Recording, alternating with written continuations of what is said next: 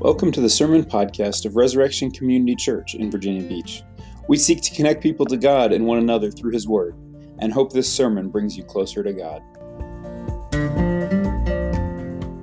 Acts chapter 27. For those of you who haven't been with us, we are now reaching, in some ways, I would say we're reaching the climax of the story of the end of Acts, but in some ways we're actually on a little bit of the downhill slope. The story of the last end of the book of Acts has been about the Apostle Paul and his desire to go to Rome, but first to go to Jerusalem, where he knew there was going to be trouble. And in fact, he was attacked by a mob in Jerusalem. He almost lost his life at several points. He was rescued by Roman soldiers. And then we've been seeing this grind through the Roman legal system as Paul first stands before the Jewish council, and it turns into a riot, then before one Roman governor, before another Roman governor, before the King Agrippa. At every point, Paul, his innocence is shown, but he doesn't get free. And now we have, in some ways, passed the climax. The climactic moment came a few chapters ago when Paul appealed to Caesar, using his rights as a Roman citizen. And so we've known since then that Paul is on his way to Rome, but he still hasn't gotten there. And it's important to realize as we read this that Paul has been going through this. You may feel like we've been going through this in a long time on Sunday mornings for the past month or 6 weeks. But Paul has been going through this for more than 2 years. We know that after he was heard by the governor Felix, the Roman governor, he was left in prison for 2 years. So it's been 2 years, probably 3 years, that Paul has been a Roman prisoner, still seeking to get to Rome, where he knows God has called him to preach the gospel. That's what God told him. He said, you must preach the gospel in Rome, just as you have throughout the Mediterranean. So if you feel tired this morning, if you feel like life just keeps coming, that it's been a long road, and then there's just more hits, and then a storm, and then another storm. Some people, may feel that way about 2020. Just kind of the way it is. And this is really the way it was for Paul too. So hear God's word this morning from Acts 27. And as God sustains Paul here, we can see that God will also sustain us. Let's read. Acts 27, we'll be reading the whole chapter. And when it was decided that we should sail for Italy, they delivered Paul and some other prisoners to a centurion of the Augustan cohort named Julius. And embarking in a ship of Adramyttium, which was about to sail to the ports along the coast of Asia, we put to sea, accompanied by Aristarchus, a Macedonian from Thessalonica. The next day we put in at Sidon, and Julius treated Paul kindly and gave him leave to go to his friends and be cared for. And putting out to sea from there, we sailed under the lee of Cyprus, because the winds were against us. And when we sailed across the open sea along the coast of Cilicia and Pamphylia, we came to Myra and Lycia. There the centurion found a ship of Alexandria sailing for Italy and put us on board. We sailed slowly for a number of days and arrived with difficulty off Cnidus, as the wind did not allow us to go farther. We sailed under the lee of Crete off Salmone. Coasting along it with difficulty, we came to a place called Fair Havens, near which was the city of Lasea. Since much time had passed and the voyage was now dangerous, because even the fast was already over, Paul advised them, saying, Sirs, I perceive that the voyage will be with injury and much loss, not only of the cargo and the ship, but also of our lives. But the centurion paid more attention to the pilot and to the owner of the ship than to what Paul said. And because the harbor was not suitable to spend the winter in, the majority decided to put out to sea from there, on the chance that somehow they could reach Phoenix, a harbor of Crete facing both southwest and northwest, and spend the winter there. Now when the south wind blew gently, supposing they had obtained their purpose, they weighed anchor and sailed along Crete close to the shore. But soon a tempestuous wind called the northeaster struck down from the land. And when the ship was caught and could not face the wind, we gave way to it and were driven along. Running under the lee of a small island called Cauda, we managed with difficulty to secure the ship's boat. After hoisting it up, they used supports to undergird the ship. Then, fearing that they would run aground on the Syrtis, they lowered the gear, and thus they were driven along. Since we were violently storm-tossed, they began the next day to jettison the cargo. And on the third day, they threw the ship's tackle overboard with their own hands. When neither sun nor stars appeared for many days, and no small tempest lay on us, all hope of our being saved was at last abandoned.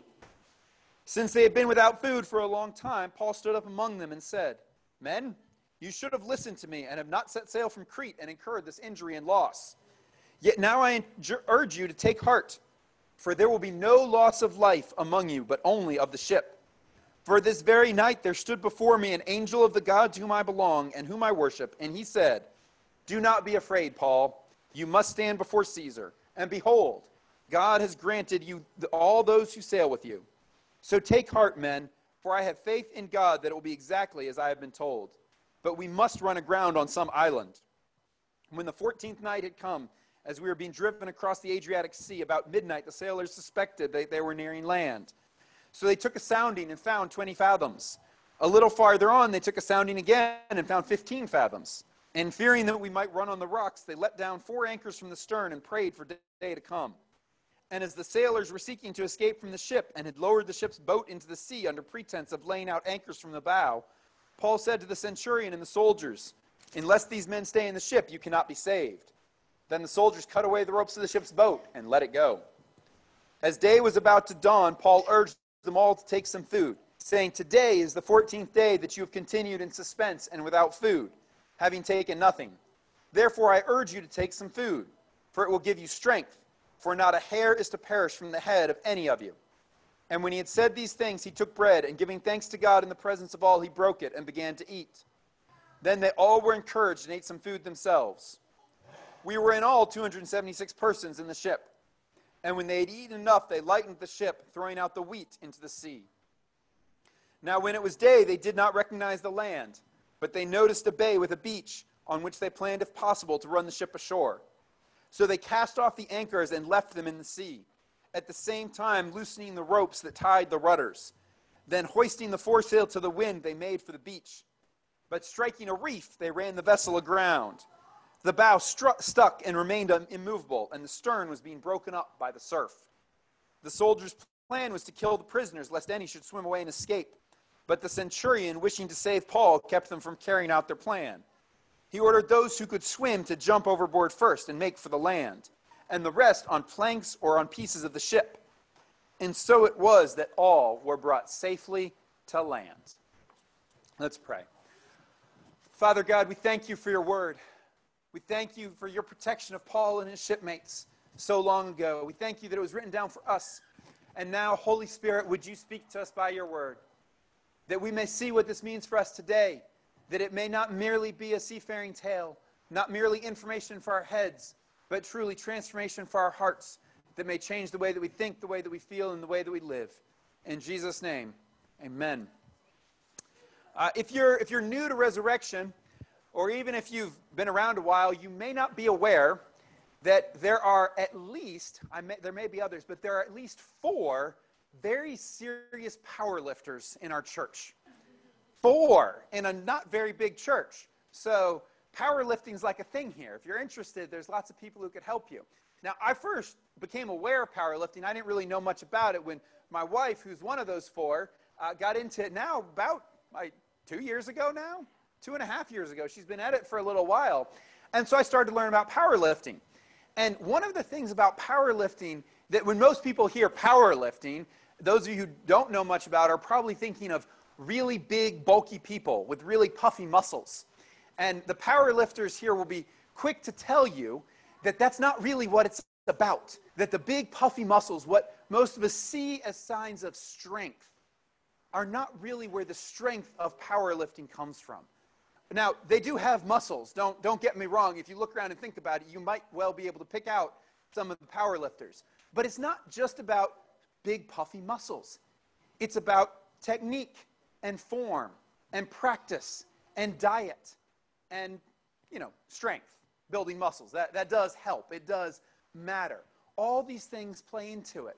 But it's not always what you think of as strength. And when we look at this passage in Acts 27 this morning, what we see is a lot of talk about strength. We see a lot of strength, and we see a lot of strength that is opposed to Paul. We see the strength of a storm. All this talk about the storm driving them and the ship failing to go and how they get driven along. And we see some other strength as well. We see, keep in mind here who's in charge of this ship. It is the Roman Empire. That should be strength. It's strength that is failing in this case. The Roman Empire, the Roman centurion, is no match for the storm, is no match for the trials of trying to sail across the Mediterranean 2,000 years ago in late fall. They could probably pull it off today.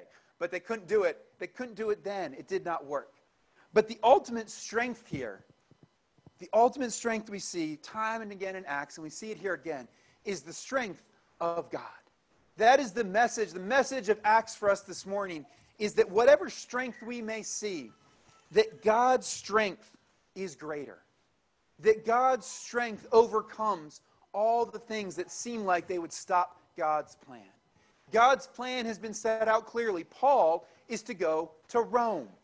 That is the destination. And God makes it very clear that he will make that happen. Here, once again, when it seems like all is lost, when the ship is being driven along, Paul appears and says, "Last night, an angel of the Lord stood before me and said, 'You will go and preach in Rome.'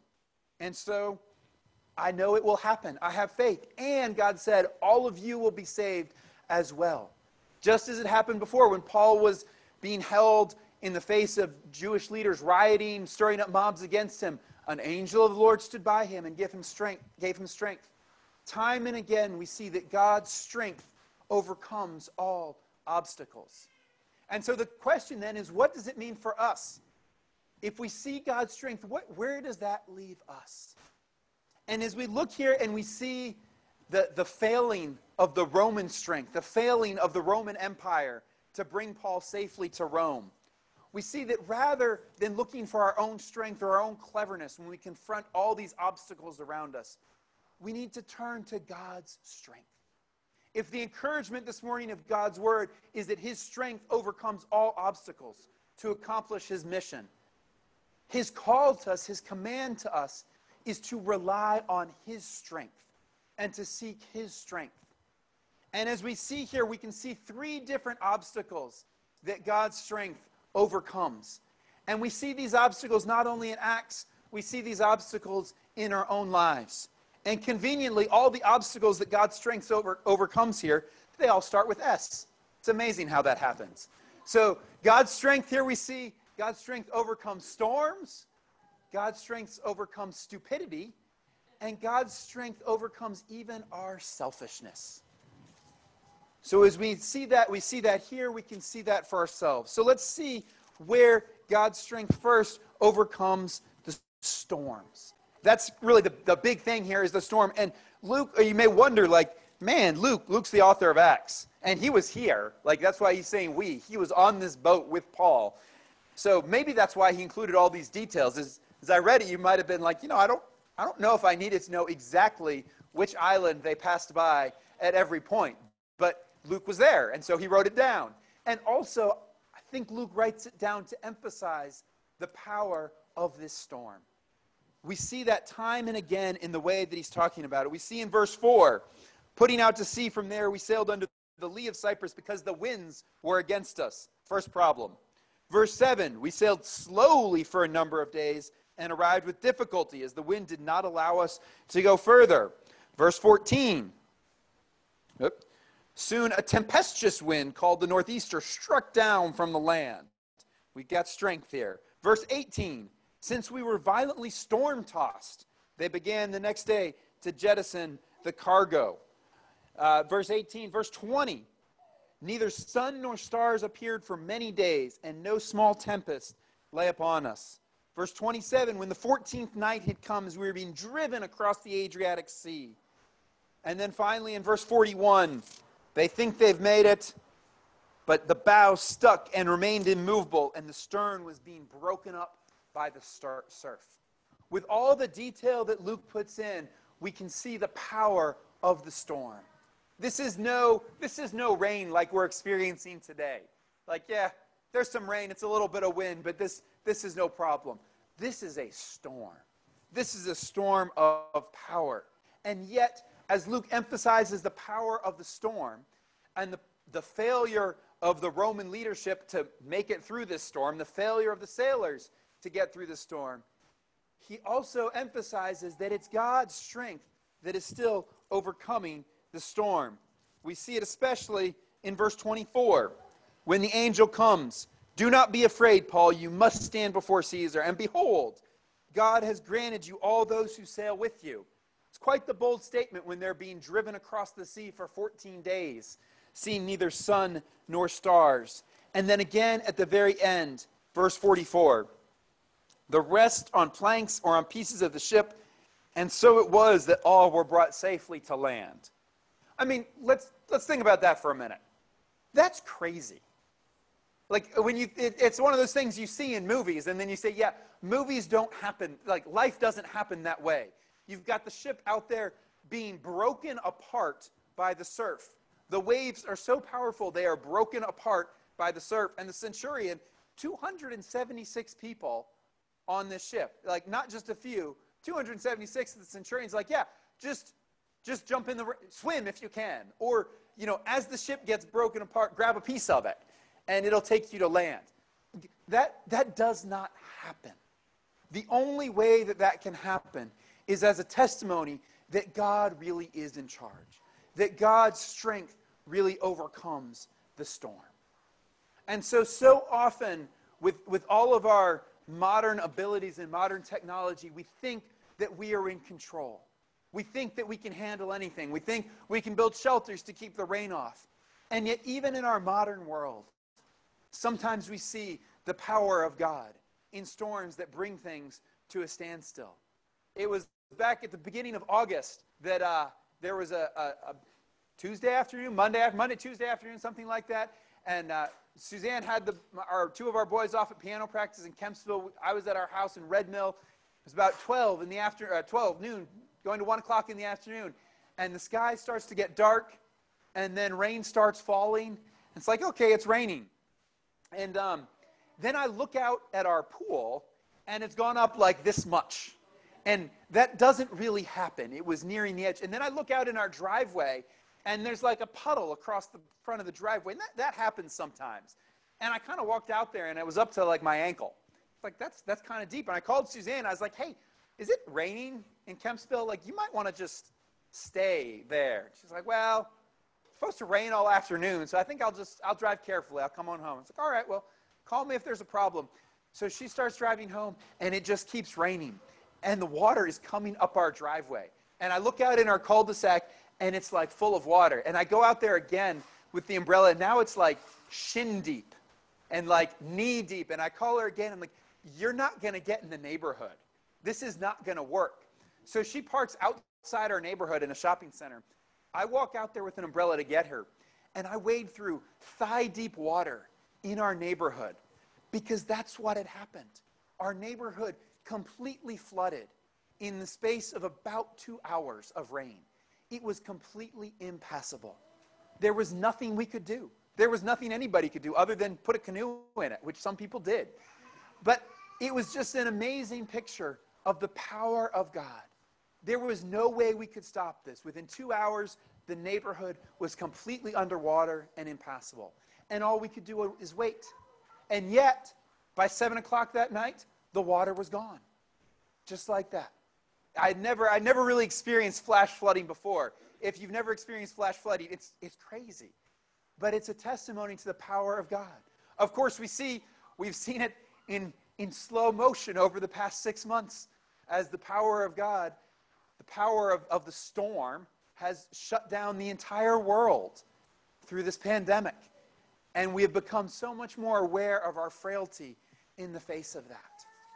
And so the question then is, we can look at God's word and we can know intellectually, I was even just calling these floods the power of God, that God controls the storm. So we can say, well, yes, if God controls these things, God has power over them. We can affirm that, we can believe it, but what do we do with that? What do we do if I say that the point of this for us is that we must seek His strength? What does it look like for us to seek His strength in the midst of the storm? Whether a physical storm, whether a storm of sickness and viruses, whether a storm of other kinds, of just uncertainty or trouble of all kinds, whatever storm we find ourselves. And one of the ways that we seek God's strength in the midst of His storm is we look to see what God is doing in the midst of it. What is God teaching us in the midst of it? Yes, it is absolutely right to pray that God would take the storm away, to pray that God would end this pandemic, would return us to normal. At the same time, if we're really seeking His strength and His change in our life, seeking to be His people, then we have to ask God, what do you want us to learn? What do we need to change? And many of us are seeing in this time of trial, for most of us, for us as a community, as a nation, as a world, we're seeing our own frailty, the own uncertainty, a need for more humility to say what we are going to do or not do. We see more the truth of what the Bible says elsewhere, that we say, if it be the Lord's will, we will go this day to buy and sell and do this or that. We see our own frailty in that. We see our own lack of power. We see our own need for connection and community. The things that come so easily. Some of us are seeing, you know what? I wish I had better relationships. I wish I had more community. And so as we seek to learn from God, we turn to Him in humility. We turn to Him for help when we have needs, instead of saying, oh, I can fix this. I can handle the weather. I can handle the rain. I can handle the sickness. We say, God, we need your help. God, I need your community. I need you. I need more of you in my life. I need more of your people in my life. So that when I see these storms, I have people around me to walk with me. There may be nothing that anybody can actually do, but having people with you is such a comfort in the midst of the storm. And it's one of the ways that we see God's strength overcoming those storms, is the people He gives us to walk through them with. And you may say, all right, God's strength, storms, yeah, I get that. It's nature. God controls nature. We all understand that. But there's more here. We see God's strength here not just over the storm, but even over stupidity. I was originally going to say it was over bad decisions, but I needed the S. So God's strength over stupidity. And where is the stupidity here? We see it in verse 10. Paul doesn't really have a lot to say here. He is a prisoner, but still Paul's a bold guy, so he speaks up. Verse 9, the voyage was dangerous because the fast was already over. The fast there is the day of Yom Kippur, the Jewish holiday, which actually took place, it was last Saturday, I think, for us. So it was about this time. It was past the fast. This time when, winter's coming and storms get bad. It's not a good time to be sailing. And Paul's like, hey, I don't think this is a good idea. Let's stop. Verse 11, but the centurion paid more attention to the pilot and to the owner of the ship than to what Paul said. Bad decision. Now, we can understand it. They said the harbor was not suitable to spend the winter in, but it was still a bad decision. And, the authoritative judgment of God in verse 9, the voyage was now dangerous, that this was the wrong decision. This was stupid for them to go on. And the results bear that out. The northeaster comes and they're driven along. Even the emphasis on how much trouble they were having already sets up that this was a bad decision. And Paul mentions it. He doesn't forget it. In verse 21, he says, men, you should have listened to me and not set sail from Crete and incurred this injury and loss. Our decisions have consequences. There are real consequences. This voyage was miserable. Even though they were all preserved at the end, at this voyage, they got to shore on planks of the ship. They went 14 days without food, being driven across the sea. I've never experienced anything like this. I really hope that none of you have ever experienced anything like this. There were real consequences for their stupidity. But ultimately, the message here is still that God's strength overcomes even our stupidity. So this morning, if you're thinking, man, I have made some poor decisions, or even if you're not thinking about yourself, if you're thinking about other people that have authority over you, and you're thinking, man, some other people have made some poor decisions. There have been a lot of poor decision-making going on, and it is hurting me.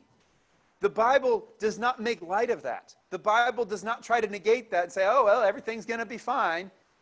But it does say that God's strength overcomes our stupidity.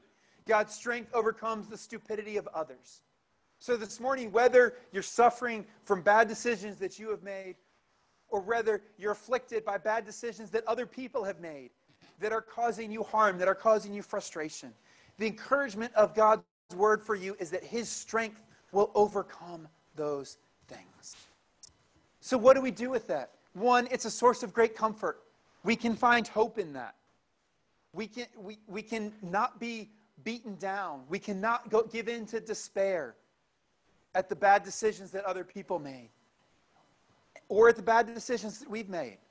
But the other thing that's important, the call for us this morning in terms of action, is don't double down on stupidity. If you've made bad decisions, don't just keep up with them. And it's so tempting. I know this happens to me all the time, and I'm sure this has happened to you as well. There's something that needs to be done. It may be a project at work. It may be a project around the house. And for whatever reason, you put it off. And you don't do it. And there's probably some kind of deadline attached to this. And somebody, maybe it's your boss, maybe it's your coworker, maybe it's your wife, maybe it's your husband, starts asking you like, hey, how's that project going? And this is the point where you're supposed to say, you know what? I've made some bad choices and it's behind and I need some help. But instead you say, I've got it all under control. And then it just gets closer and closer. And now I see husbands and wives looking at each other, and that's how it always goes here, right? And so, and it gets closer and closer, and it never ends well, right? You're like, I can do this, and then somehow, sometimes you make it, and you get the false hope that you can do this again the next time you're running behind, but sometimes it all falls apart, and that you have to admit that now things are even worse. If you admitted your bad decisions a few days, hours, weeks earlier, whatever the case may be, people could have helped you. It could have gone better. So don't double down. Instead, just admit it. Sometimes there'll be pain. Sometimes you may have to hear Paul say, yeah, you should have listened to me. Such is life. But the promise of God is that his strength will overcome even our stupidity. We know that it is better for things to be brought into the light. Things that are not, something dirty and wet, and you just shove it in the darkness. What happens? It gets moldy and smelly. Better to bring that out into the light. Let the light air it out. Accept the grace of God for you. The overwhelming message here in Acts is one of grace. That God shows grace to Paul. God shows grace to the Roman soldiers. God shows grace to the sailors of this ship. He preserves their lives. If he showed grace for them, he will show grace to you, even if you have made bad decisions. You can admit them, and you can trust that God's strength will overcome even our own stupidity. But it gets better. God's grace gets even better here because it's not just bad decisions. It's not just stupidity. It's even our selfishness. God's strength overcomes our selfishness. We see this most clearly at the end where the selfishness comes in. It's verse 30. And the sailors were seeking to escape from the ship. No, sailors. You do not try to get out here on your own. That's selfishness. It's understandable selfishness, but it's still selfishness. They have a responsibility to the ship and to the passengers. And Paul will have none of it. He says, nope, without these men, we cannot be saved. And so the centurion, the soldier says, yep, cut the ropes, and the boat is gone. There will be no selfishness. There will be nobody trying to save themselves. We are all in this together. It happens again in verse 42. Now the soldiers who have prevented the sailors' selfishness, now the soldiers have a bit of their selfishness of their own. We don't want to get in trouble about these prisoners, so let's kill them, lest they escape. I mean, really, that's not really the concern right now, but that was their concern. And, that was their job, was to keep the prisoners from escaping. But it was still selfish on their part. Let's just kill them instead of trying to protect them and bring them on to Rome. The centurion says, no, we're not doing this. Everybody is going to shore. God's strength overcomes their selfishness. And so this morning, if you have been hurt by the selfishness of others, know that God's strength can overcome that. God's strength can give you the power to forgive. God's strength can bring healing and reconciliation, even where there has been hurt and selfishness. God's strength can rescue you this morning. And this morning, it's not that you've been hurt by the selfishness of others, but you know that you have been selfish toward others. You have been selfish with your time, selfish with your money, selfish in the way that you have treated people. This morning, God says there is grace. There is grace for you. There is grace even for those who are selfish. God did not just save his righteous servant Paul. He saved every person on that ship. He saved the other prisoners who very likely had done things wrong. It is doubtful they were all innocent as Paul was. He saved the sailors who tried to get away. He saved the owner and pilot of the ship who made the decision and said, oh, we can make this. He saved the soldiers who threatened to kill the prisoners unjustly. He saved them all. God saves those who are selfish. He offers grace to all of them. He offers grace to all who turn to him. So this morning, if you are feeling your own selfishness, and you know you've disobeyed, you've been looking out for yourself, God offers the chance to repent and to turn. He offers his grace freely. Put your faith in Jesus. Trust in him for the forgiveness of your sins. For he lived the perfect, unselfish life. And then he went to the cross and died, that your selfishness, the selfishness that has hurt you from other people, all of those sins can be paid for, can be forgiven. Can be forgiven by God, can be forgiven by others, can be forgiven by you.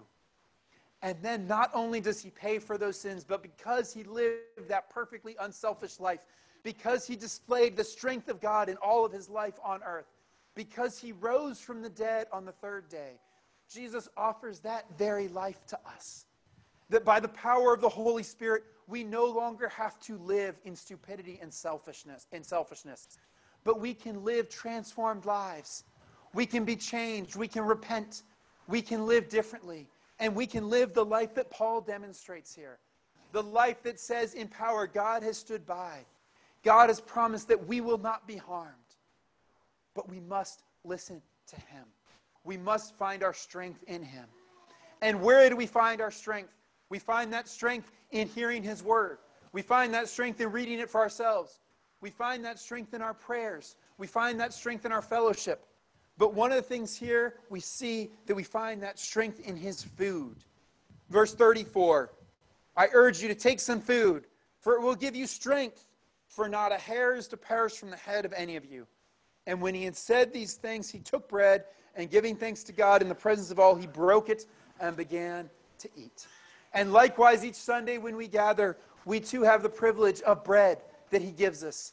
And we break it and we give thanks.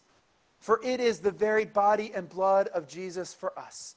That we can feed on him and be strengthened by him as we eat with him and with one another. Would you pray with me before we share the feast? Father, we thank you for your word. We thank you for your love that you have given to us. We thank you for your power and strength that overcomes even our stupidity and selfishness, as it overcomes all the storms that we see in life. Would you feed us now with the body and blood of your Son, Jesus, that you may strengthen us to walk in repentance, to walk in obedience to you this week. In Jesus' name, amen. Thank you for listening to this sermon podcast from Resurrection Community Church. To learn more about our church and how you can connect with God and others, please visit resurrectionvb.org.